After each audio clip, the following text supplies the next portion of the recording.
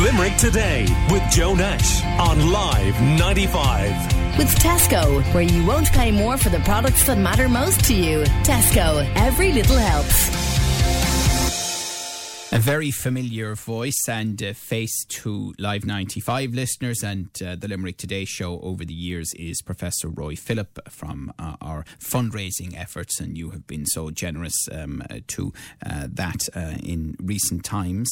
He, of course, is a consultant at University Maternity Hospital Limerick and very much responsible for helping some of the most ill children that we have in Limerick City and County, and he's here this morning to talk to us about a breastfeeding project at the neonatal unit in University Maternity Hospital. Today is the last day of National Breastfeeding Week, and you're very welcome, Roy. Good morning. Thank you, Joe. Thank you. So put this in context. What's happening here? It's an initiative we started approximately about 8 years back as a quality improvement project when we heard, or we all know that despite the great efforts, Irish breastfeeding rate is very low compared to other developed parts of the world. We thought, look, rather than talking about that and mourning about it, what can we do about it, especially among our sick babies who are the most premature in the neonatal unit. So we had a breastfeeding rate of, or breast milk usage rate of about 20 to 40% maximum at that time. So through the project, we started to increase it to 60, 80, 100. And now for the sickest, the tiniest, the most premature babies in the neonatal unit in our maternity hospital, we are so proud to say that, we have achieved 100% breast milk uptake, not just for 1 year, in a sustained manner for the last 5 years. And through that, we could reduce so much of severity of illness for these tiny babies.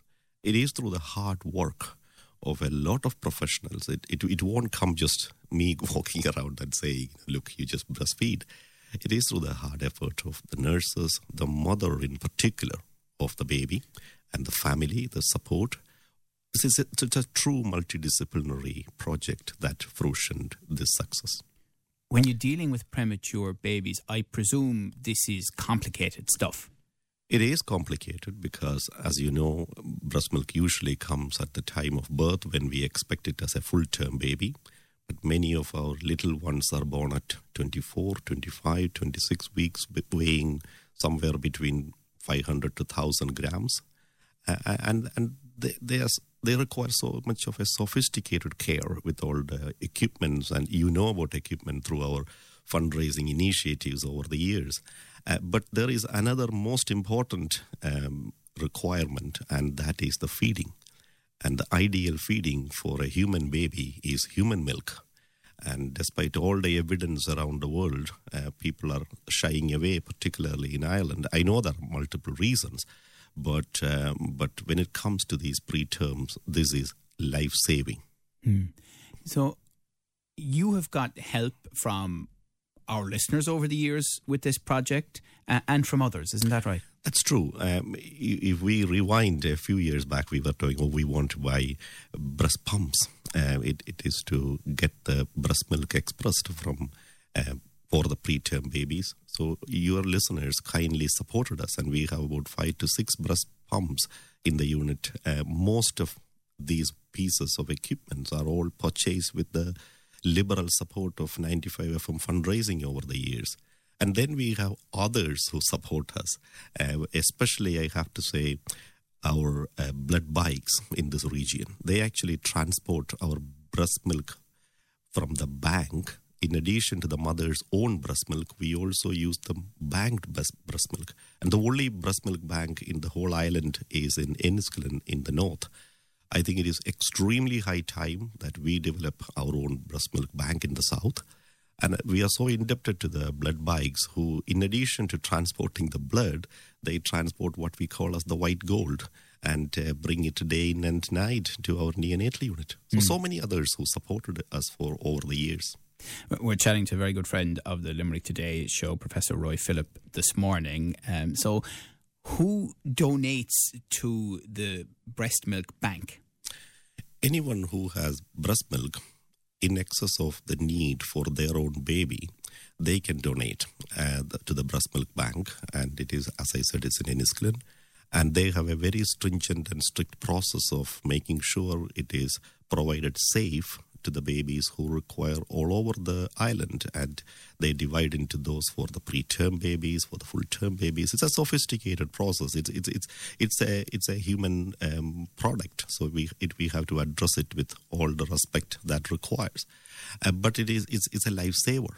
When the mother's own breast milk is not available for various reasons, we supplement through the breast milk bank help.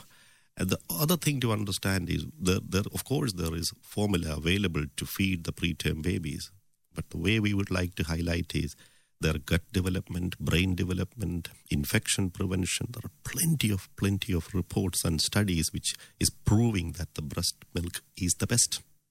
And especially nowadays we talk about all the green initiative or the nature friendly, and the first carbon neutral thing you can do is to breastfeed actually before doing anything else.